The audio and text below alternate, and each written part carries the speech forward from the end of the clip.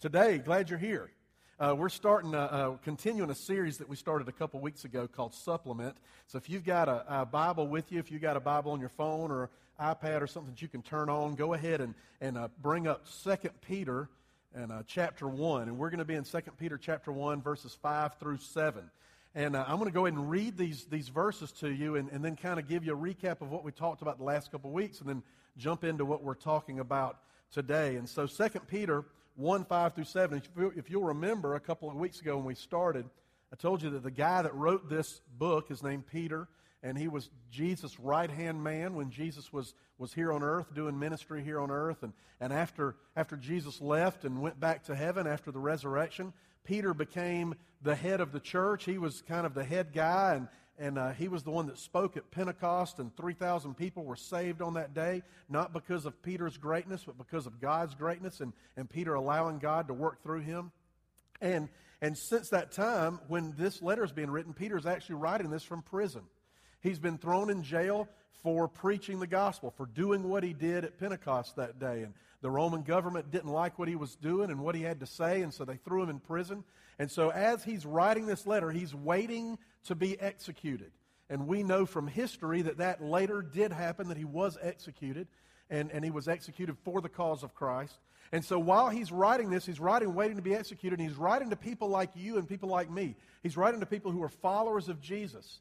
And he's giving them hope, and he's telling them, even though times are tough, even though the culture you live in is anti-Christian, even though the places you go, you find very few people that are in support of what you believe in, he's telling them to stay strong, to live, and that God has given you everything you need to live the Christian life here on this earth. That's what was going on in that time. And it's kind of like where we live today. We live in a post-Christian culture. We live in a time where you turn on TV and you listen to the radio and you read on the internet. There are very few godly examples in culture for us to look at. And so when we read these words, we need to understand that the words that Peter spoke for the believers back a couple of thousand years ago that were true then are just as true today. And that is that God has given us everything we need to live as a true follower of Jesus in this post-Christian culture. And this is what he says in 2 Peter 1, 5 through 7. He's given us some commands of something that we should do as believers. For this very reason, make every effort to supplement your faith with virtue, and virtue with knowledge, and knowledge with self-control, and self-control with steadfastness, and steadfastness with godliness, and godliness with brotherly affection, and brotherly affection with love. And we talked about a couple of weeks ago, and Donnie talked about last Sunday morning, that the part of that verse says that we're supposed to make every effort to supplement our faith. And so these are things that we're supposed to be adding to our faith. Jesus has already saved us by what he did on the cross. We're not talking about trying to be good enough to earn his love. We're not talking about trying to be good enough to not sin anymore, because that's not in us. We can't do that. Only chance we have against sin is the cross, is the blood, is the resurrection. That's our only hope. But we do have a responsibility now that we have been saved, now that we have been forgiven of our sin, now that we have been given a new life. Our responsibility now is to add to that faith. And Peter tells us some specific things we're supposed to add. And a couple of weeks ago, we talked about what it means to add virtue to our faith. And then last week, Donnie talked to you about what it means to add self-control to your faith. And today, what I want to talk to you about is what it means to add knowledge to your faith. What does it mean to add knowledge to your faith? Now, we live in a time period where we have more access to knowledge or to information than anyone has ever had in history. I can remember about 20 years ago, I went to a convention or a meeting, and there was this guy talking about the future of the church, and he was talking about things that were coming up in the world. And I remember he made a statement, and he said that in the next 10 years or so, that the companies that will be the most valuable in our country will not be the companies that can deliver product the fastest, but the companies that can deliver information the fastest. And I remember thinking, what in the world are you talking about? You know, it didn't make any sense to me then. But this guy was already foreseeing what we see today. Today, the companies that can get their information out the fastest are the ones that we depend on. You depend on Google, you depend on Facebook, you depend on Twitter, you depend on CNN, their news site, you depend on Fox News' news site, all that stuff. And what is all that about? It's about getting information out as quickly as you can. Used to be when there was a big news story that happened, you would have to wait until you saw it on the news that night on TV, or maybe you might hear about it on the radio, and then you'd have to read about it in the paper the next morning. By now, if you're reading about it in the paper the next morning, it's history, because you already read 3 or 4 things on the internet about it as soon as it was happening, and you saw video of it, and you saw pictures of it. We live in an information age. We live where everything is right there for us. I can't tell you how many times Sherry and I will be watching TV or talking about something, and we'll get to talk about, how old do you think that person is, whoever's on the screen. How old do you think Sandra Bullock is? Well, I don't know, she looks pretty good. I'm not sure how old she is, and we'll be talking about it, pull out the iPad, and I think it was Sandra Bullock, and I was like, daggone, she's 50 years old, that kind of thing. And you can immediately find that stuff out. And there's all kinds of information. There's information that's ridiculous, like, if you want to know today where Kanye West and Kim Kardashian's favorite place to eat is, you can find that out. Just go to the Google, as my dad calls it, and you can find out where Kim and Kanye's favorite place. Now, you don't need to know that, but you can know that if you want to. There's also helpful stuff on there if you want to know how to fix your dishwasher. I guarantee you there's probably 25 different YouTube videos about your specific type of dishwasher and the best way to fix it. That's helpful. I'm glad that stuff's out there. There's even some stuff out there that can be dangerous. So if you want to know how many single people there are in the area that fit the description that you're looking for in your zip code and you're married, you can find that out. That's dangerous. You don't need to find that out, but it's out there. And so there's so much information. And then there's good stuff. Today, if you go home today and you tell your husband or your wife over lunch, Cliff, he just didn't have it today. That sermon wasn't that good. I'm going to go back here and I'm going to pull up a message from whoever. You can go back to your computer this afternoon, sit in your iPad, or watch it on your iPhone on the way home, and you can listen to a message today from some of the greatest Bible teachers in America, and it's all right there at your fingertips. So there's good stuff out there too. And then there's stuff out there that's dangerous like that, because at the same time, you can listen to a great Bible teacher, but you can also find some guy that tells you he knows the date and time Jesus is coming back, and he tells you that all translations of the Bible are terrible except the one he came out with. And that's out there too, so you got to be careful. So we live in an age of knowledge, an age of information. But while we live in all of this knowledge and information, one of the things that we have to do as believers is we have to be sure that we are seeking knowledge of the best things. You have to seek knowledge of the best things. See, when Peter writes here that you're supposed to supplement your faith with knowledge, he's specifically talking about spiritual understanding. He's specifically talking about knowledge of Jesus. He's not just talking about any kind of knowledge. I'm glad that there's other types of knowledge out there. I'm glad that there are people that have knowledge about how to do surgeries and how to do algebraic equations and how to rebuild an engine. That type of knowledge is necessary in the world we live in. But that's not the type of knowledge Peter here is talking about. Because I don't know if you're like me, I'm kind of a curious guy. And I like to learn about stuff all the time. I'll go into the library, and I'll never get past the new nonfiction section. It sits right there on the left, and I'll look at it, and there'll be about 4 or 5 books that I want to check out immediately. Oh, there's something about the assassination of Kennedy. I want to read that. I read a book a while back, and Sherry laughed at me. She said, I cannot believe you're reading this. It was about the history of Dungeons and Dragons. It just caught my eye. And I thought, how did Dungeons and Dragons start? I was a bunch of nerds that played that when I was in high school. Why did they like it so much? So I read a book about that because I'm curious about those kinds of things. But listen, there's all kinds of knowledge, but we need to be, as believers, in the midst of learning about all those things, we need to be seeking knowledge of the best things. We need to be seeking the knowledge about Jesus and who he is and what he wants to do in our life.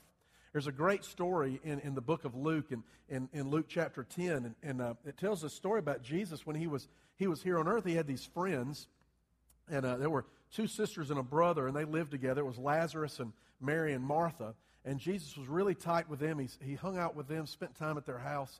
And they tell this story that Jesus had gone to their house, and Mary and Martha and Lazarus had invited a bunch of their friends. So it's like a big, time to barbecue, grill out, or whatever. And they're all there, and they're eating hot dogs and and hamburgers and that kind of stuff. No ham, though, because that was illegal. And so they're in there eating all that stuff, and Jesus is just teaching, and he's talking to people. And it wasn't real formal. It wasn't like he had 3 or 4 points. He just was being Jesus. And he was talking and telling people about how to live and telling people about the kingdom of heaven and talking about great stuff. And in that story, it talks about that the 2 sisters, Mary and Martha, were doing 2 very different things. Martha she's a good lady, has a servant's heart. And so any woman with a servant's heart, when they have people over the house, what is she doing? Well, she's making sure everybody's taken care of. And she's in the kitchen, and she's cleaning plates, and she's making sure everybody's sweet tea's refilled, and she's doing all that kind of stuff, and she's just working and taking out the trash and all this stuff. Now, what is Martha's sister Mary doing? Well, she's just sitting down doing nothing. But she wasn't really doing nothing. She was sitting down and listening to Jesus and just sitting right there at his side. Well, Martha, after a while, she got like any person in that situation mostly would, and got pretty frustrated with her sister. Because she's thinking, hey, it's not just my house, it's your house. It's not just my kitchen, it's your kitchen. How come I'm doing all the work? So she comes out, and you know what Martha does? She actually rebukes Jesus. And she says to him, don't you see what she's doing? I'm doing all the work here, Jesus. Make her get up and come in here and help me. And I love what Jesus says to her. And look at Luke 10, 41 and 42. It's on the screen. This is what Jesus said. But the Lord answered her, Martha, Martha, you are anxious and troubled about many things, but one thing is necessary. Mary has chosen the good portion, which will not be taken away from her. See, there's a lot of stuff that Martha was focusing on that day. None of it was bad stuff. Making sure everybody's drinks are refilled, that's not a bad thing. Making sure the house is clean, that's not a bad thing. Making sure the kitchen is taken care of, that's not a bad thing. But it wasn't the best thing. The best thing that day would have been to let the dishes pile up, let people get their own drink refills, and sit and listen to Jesus. And what Peter tells us here is we're supposed to supplement our faith with the best things, with what Jesus calls the good portion. That there's a lot of things that we can have our minds on. There's a lot of things that, just like Martha, there's a lot of things that we can be anxious and troubled about. But instead of allowing our minds to be consumed by that, we need to seek knowledge of the best things. To be looking out for, what does Jesus want out of my life? What does Jesus have to say to me? How do I live in the situation I'm in right now? How does Jesus want me to live? So where do we find that information? Because we're surrounded by information. Well, the best source of knowledge that supplements faith is the Bible. The best source of knowledge that supplements faith is the Bible. Now, I want you to imagine with me just for a minute that I've asked you to come to my house and do a job for me. I'm not going to pay anything because I'm broke, but you've volunteered to come to my house, all right? And you're going to do a job for me, and I've got a tree I want you to cut down. And I just say, all you got to do is show up. I've got the equipment that you need. You just come and cut this tree down. And you're thinking, okay, I can handle that. And you get there, and it's not an oak tree. It's not huge, but it's a pretty significant size tree. It's 20 feet tall, and I don't know what the diameter is. It's 8 to 12 inches in diameter. Pretty nice size tree. And I come out to you, and you say, okay, you said you've got the equipment. And I say, yeah, and I pull out a machete, and I hand it to you. Go at it. I need you to cut it down. That's the material that you've got to work with right there. Now, can you cut down a tree with a machete? And there's some of you who are like, Cliff, I don't have any idea. Well, let me tell you, you can. But it's not easy. In fact, it's not ideal at all. In fact, if you wanted to cut down that size tree with a machete, it would take you a long time because you'd have to stop 2 or 3 times because you're about to die. And then you'd have to restart. And then you'd probably have to sharpen the blade at least once because it's going to get dull from doing a job that a machete was not designed to do. Now, if you want to cut down a tree that size, you need a chainsaw. That's what you need. And it doesn't even have to be a big chainsaw to cut down a tree that size. And if I gave you a chainsaw, you could have that tree on the ground or on the house or the car, but depending on how good you are at using a chainsaw, but you could have that tree down within 5 minutes. And then you just worried about cutting it up and getting it moved out of there. Because a chainsaw was designed for cutting down a tree. Well, guess what we happen to have in our possession? And almost all of you have one, or you have access to one. You have the perfect tool that has been designed to help you supplement your faith.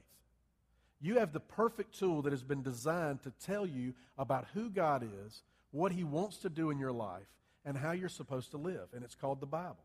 That is the tool that's been designed for that. Now, there's other things you can use to try to supplement your faith with knowledge about Jesus. You can listen to me talk all the time. You might get some knowledge about Jesus from listening to me. You can read other books about the Bible that might help that. You can talk to people who are wise. And none of those things are bad. Those are even good things. But that's not the best way to supplement your faith. That's like trying to cut down a tree with a machete. If you want to go directly to the source, if you want to supplement your faith with knowledge the best possible way, the most efficient way, the way to do that is to read the Bible. You have the best tool available to you. Hebrews chapter 4, verse 12, the writer of Hebrews says this about the Bible. He says, "For the Word of God is living and active." I love that. I could stop and talk about that for 20 minutes, but it's alive. It's not like any other book you'll ever read. It's living. The Word of God is living and active, sharper than any two-edged sword, piercing to the division of soul and of spirit, of joints and of marrow, and discerning the thoughts and intentions of the heart. You hear what that last part says? It says that the very Bible that you own, that you read, that when you read it, it discerns the thoughts and intentions of the heart. And here's what that means. That means when you really read the Scripture, when you really dig into it and you ask God to speak to you through it, and you come to it not with a preconceived idea, but you come to it open saying, God, I want you to teach me what you have to say through the Bible. When you really do that what happens is for the very first time, you'll begin to see what your heart looks like compared to what the heart of Jesus looks like. And when you see what your heart looks like compared to the heart of Jesus, it doesn't matter who you are, it doesn't matter how good you are, our hearts compared to Jesus' hearts are very far from being what they should be. We're very far from being the followers of Jesus, being the Christian people, being the lovers of God that we're supposed to be. And when we read the Bible, our heart's exposed. It exposes our heart before God's heart, and we begin to see the need that we have for Him. Now, one of the things that I'm guilty of, and I know you're probably not, but one of the things that I'm guilty of is I don't use the tool that we've been given enough. I don't use the Bible enough. I live in a country where I can read the Bible for 12 hours a day if I want to, and I won't go to jail for that. I can sit in public and read it on a park bench where everybody can see me, and no, I will not be arrested for that. I live in a place where I can get it on the internet immediately, or I've got 4 or 5 copies of it laying around my house and my office that I can pick up at any time I want to. And in spite of all that, I still don't use it enough. I'm not in it as much as I need to be. And I would imagine and just guess, and I hope I'm not presupposing something on you, but I think you're probably the same way I am. You probably think about your life and you think, I could spend a little bit more time. I could dig in there a little more. I could allow my heart to be exposed before the heart of God more and see what it is that He wants from me. I read a story one time about a pastor from Hawaii who went to China on a mission trip. And he went and he was told that he was going to get a chance to minister and to teach Chinese pastors. And so they had to meet in a house because it was illegal. The gathering they were doing was illegal. And so they're in a house, and he said that the floor was jam-packed with these men who were Chinese pastors of house churches. And as far as every inch of space was taken up with people sitting there ready to hear him teach.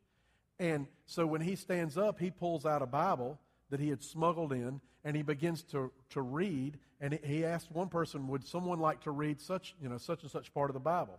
And a guy stands up, and he begins to quote it. And then he asked if someone else wanted to read another part. Another guy stands up, and he quoted that part. And so he stopped, and he asked them, he said, do none of you have Bibles? And they said, no, we can't. It's illegal to have Bibles, and it's too dangerous for us to have them. So what we do is we write down the Scripture on pieces of paper, and then we memorize it. And different men in there had different parts of the Bible memorized. And so if he asked for someone to read from 1 Peter, the guy who's got 1 Peter memorized would stand up and he'd read that part. If he asked someone to read from Psalm 50, the guy who's got that section of Psalms would stand up and he would quote that. And so together, all these people together, they had the Bible memorized because they had done that. And that is a picture of people who have understood the value of the Bible. That it's so important to them, it's so life-giving to them, that first of all, they would read it and memorize it when it's illegal to. And second of all, that they would take the time to be able to memorize that and be able to share that with other people. And too often times, I'm busy spending time doing other things which aren't bad, but I could spend more time in the Word, because the best source of knowledge that supplements faith is the Bible. Now, I'm doing all this talk about supplementing your faith with knowledge and reading the Bible, and I want to give you one warning in here, because there is a warning that I need to give you, and that is this, that knowledge without the right motivation can be dangerous. Knowledge without the right motivation can be dangerous. Now, when I was preparing this message, I didn't even think about this at first. I had on my mind thinking about reading the Bible and that's all I needed to talk about.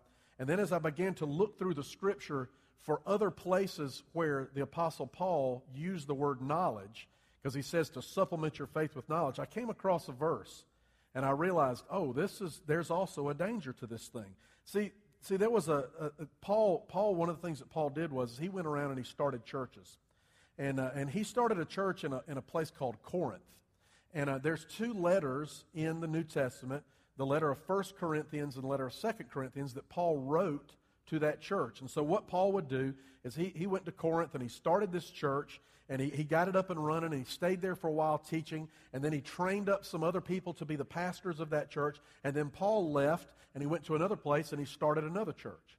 Well, after he was gone, he would check in with the leaders of the church, and the way they had to check in is they had to write a letter, they had to send it with someone who would carry it on a horse or take it on a boat or whatever to get over to where Paul was. So it took a long time for these letters to go back and forth. And while Paul was gone, he got some letters from the leaders of the church at Corinth, and they said, we got a real problem here in our church. He said, we have a problem with people being arrogant.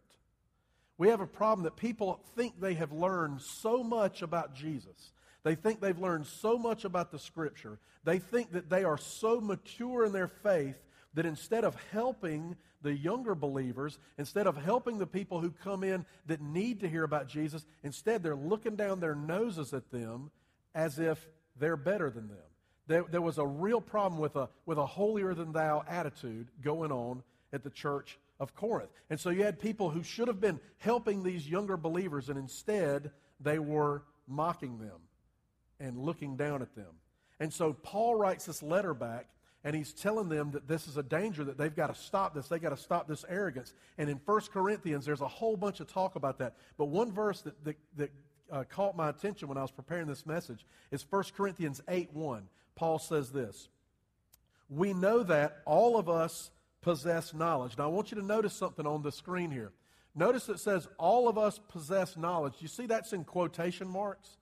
Because Paul wrote that with quotation marks because that was a saying that was going around in the Corinthian church. And so Paul was saying to them, listen, y'all are walking around and you're bragging on yourself about knowledge. They were saying things like, hey, all of us, we possess knowledge. We know what we're doing. We know about what it means to be a follower of Jesus. And so Paul's saying, we know that all of us possess knowledge. Y'all think you're so smart. He said, this knowledge, again in quotation marks, puffs up, but love builds up. See, what was going on there is that people were beginning to collect knowledge, not because they wanted to help others, but they were wanting to collect knowledge to build up their own ego, to show off how smart they were, to say, hey, look, I can quote all the books of the Bible, and I can name the apostles backwards and forwards and then put them in alphabetical order. I can do all kind of stuff. And so it got to be this bragging competition that was going around. And so it wasn't about really learning to follow Jesus. It was about who knew more. And I love that verse there where it says, this knowledge puffs up. I got two pictures I want to show you. Let me show you this first picture right here. This is a picture. Now, some of you guys, you're already slobbering at the mouth right here. This picture, this is a male turkey, male wild turkey. And And some of you are disappointed that I said wild turkey, and it's not like some bourbon. But anyway, this is a bird, wild turkey. And this is what a wild turkey looks like, male, if he's just walking down the street. And I say walking down the street because the other day I rode through Blue Ridge Plantation, and there was one of these walking down the street, like right in the road. And so this is a male wild turkey. This is what they look like normally. They're just hanging out. He's got his beard hanging down there, and he's good to go, just kind of chilling out. Now look at this picture right here. Now this is a male wild turkey when he's all puffed up. Now, some of you that hunt turkeys, why does a male wild turkey look like that? When does he look like that? What is around when a male wild turkey looks like? Somebody say. The hens, female wild turkeys. When a male wild turkey sees or smells, or I don't know how that senses that a female wild turkey is in vicinity, that's what he does. Now, why does he do that? Because he's trying to be impressive. He's trying to get her attention. He's trying to say, look at me. This is the equivalent of a 15-year-old boy spraying himself down with Axe body spray and then doing a bunch of push-ups before he goes to school so people can see how ripped his biceps are. That's what this is. And he's all puffed up because he's trying to get someone's attention. Well, the Apostle Paul tells the church at Corinth, he said, listen, the knowledge that you're gathering, this knowledge is just puffing you up. Because knowledge that puffs up is about drawing attention to yourself. Knowledge that puffs up is about getting people to look at you and see how smart you are. But what he says there in 1 Corinthians 8:1, he says, we know that all of us possess knowledge. This knowledge puffs up, but love builds up. See, collecting knowledge, if you're just collecting knowledge about the Bible, then what that results in is that helps you to be a judgmental, self-absorbed believer. That you think it's all about you. You think you're so smart and you're looking down at other people. Well, I'm glad I don't commit that sin anymore. I remember when I was sinful like that, but now I'm so godly, and I have a new voice to prove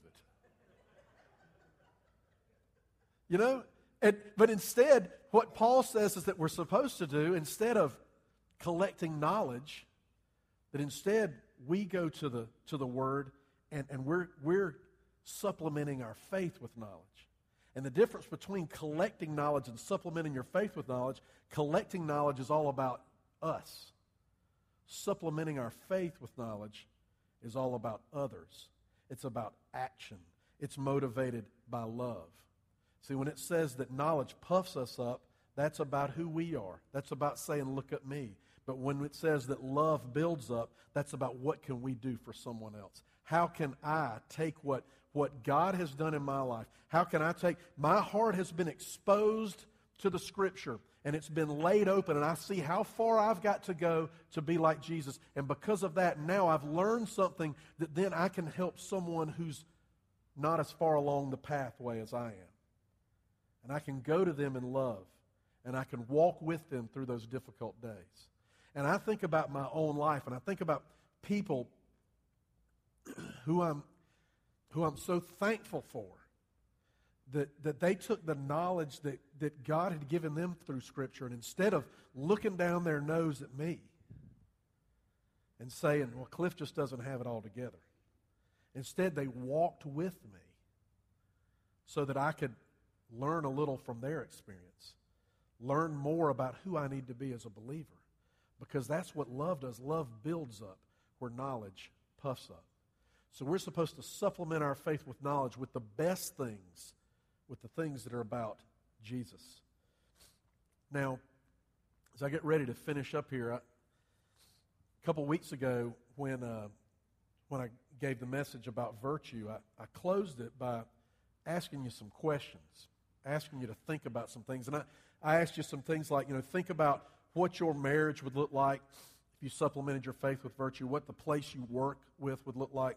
And I could ask you those same questions today about what those things would look like if you supplemented your faith with knowledge, but I'm not going to ask you that because I know what would happen. If we all read the Scripture more and really lived it out, if we all supplemented our faith with the best stuff, with the knowledge of Jesus, if we learned His character, if we saw how far away from being like Him we were, if we began to really understand what grace has done in our life and how much we need Him, if we really made every effort to supplement our faith with knowledge, here's what would happen. We would become a church full of compassionate, humble people. We would become a church full of people who depend on the grace and the unconditional love of God to sustain us, and we would freely give that grace and that unconditional love to the people we come in contact with. And I don't know about you, but that's a church that I would love to be a part of. I would love to be a part of a church where all of us together were so invested in the Word of God, and it was just transforming us from the inside out, that when we go out in public, we couldn't help but act and feel and live differently. Donnie said a while ago that a lot of us look different because we have been at the beach for a week. And I'm feeling pretty good about my tan right now. I'm loving this. Thinking I'm going to have some pictures made this afternoon. No, just kidding. But here's the reason I have this tan. Well, a couple reasons. One, God blessed me with skin like this. I'm part Cherokee Indian. Some of you white people, you would just be red right now, and I'm sorry for you. But here's the other reason. Because I spent time in the sun Saturday, Sunday, Monday, Tuesday, Wednesday, Thursday, Friday. I sat in the sun part of all those days. Some of those days, that's mostly what I did. I was out there for several hours in the sun, putting on sunscreen so I didn't get burnt, and I'm just bronzing up and looking like a god, right? Now, if I only had the body to go with it. If I had Josh Stovall, who played that red guitar, if I had his body in this tan, man, it would just be over then. It'd be all on. I'd be on GQ. But here's the reason why. Is because I was in the sun every day. Now, here's what I know is going to happen. Tomorrow, I'm not going to be in the sun. I'm going to be sitting under fluorescent lights in an office. Tuesday, I'm going to be sitting under fluorescent lights in an office. I'm going to do that every day from the rest of the summer. I might get out in the sun, but when I do, this shirt's going to be on because nobody really wants to see me with their shirt off. The people at the beach last week just had to deal with it. And what's going to happen is this awesome tan is going to begin to fade. Why? Because I'm not in the sun. And the same thing happens with our knowledge of Jesus. When we're in the Word every day, when we're in it every single day for a significant amount of time, it's going to make a difference. People are going to begin to notice. We're going to look different. We're going to act different. We're going to speak differently. But when we walk away from it and we put the Bible on a shelf and we don't show up and we don't talk, we don't dig into it, guess what's going to happen? All that stuff, all that good stuff is going to begin to fade. And it's going to be harder for you to remember how to act. It's going to be harder for you to be reminded of the grace of Jesus, to be reminded of the blood of Jesus. Why? Because you're not in it every day. So I want to encourage you this week. Read some every day. And if you're not in the regular habit of reading the Bible, start in the New Testament. Old Testament's awesome, but prime the pump with the New Testament. And then when you're ready, go to the Old Testament. But read it every day this week. Let me pray for us. Father God, thank you for giving us the gift that you've given to all of us in the Word, in the Bible. And we have the opportunity to live in a place where we can read it all we want. We can be transformed by it and help us never to take that for granted. I pray for myself that I would have a deeper hunger for your word, to have a deeper understanding of it. That when I stand up here to teach, I wouldn't just be teaching things that I've I've read about it in an academic way, but I'd be teaching things that have changed me from the inside out. That the words I speak about your Bible would be because I've lived them. And so I pray for each of the folks that are here today. There's a crowd of people here today, God, that if all of us are supplementing our faith with knowledge, it would make a huge impact on this community. There'd be no way we could be stopped. And so I pray that we would become a church that every day is in the Word, that when we're away from this place, that as we're scattered out all over this county, that wherever we are, we're in the Word, we're living like the Word tells us to live, and our hearts are being exposed to your heart, and we're being changed from the inside out. Thank you for being such a good, loving, compassionate, and gracious God, and help us to live tomorrow as good, loving, compassionate, and gracious people. We ask these things in Jesus' name. Amen.